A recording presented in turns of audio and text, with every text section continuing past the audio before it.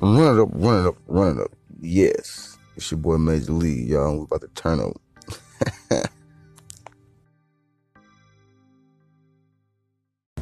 Y'all was sitting at work yesterday and had a big thought come to my mind. And it's a difference between chasing your dreams and following your dreams. See, when you're chasing your dreams, you out here going in. You're making a lot of moves and you're doing them. You ain't wasting time. You're moving fast. And you're seeking what's in front of you and you're gaining on it, you're catching it, you're chasing it.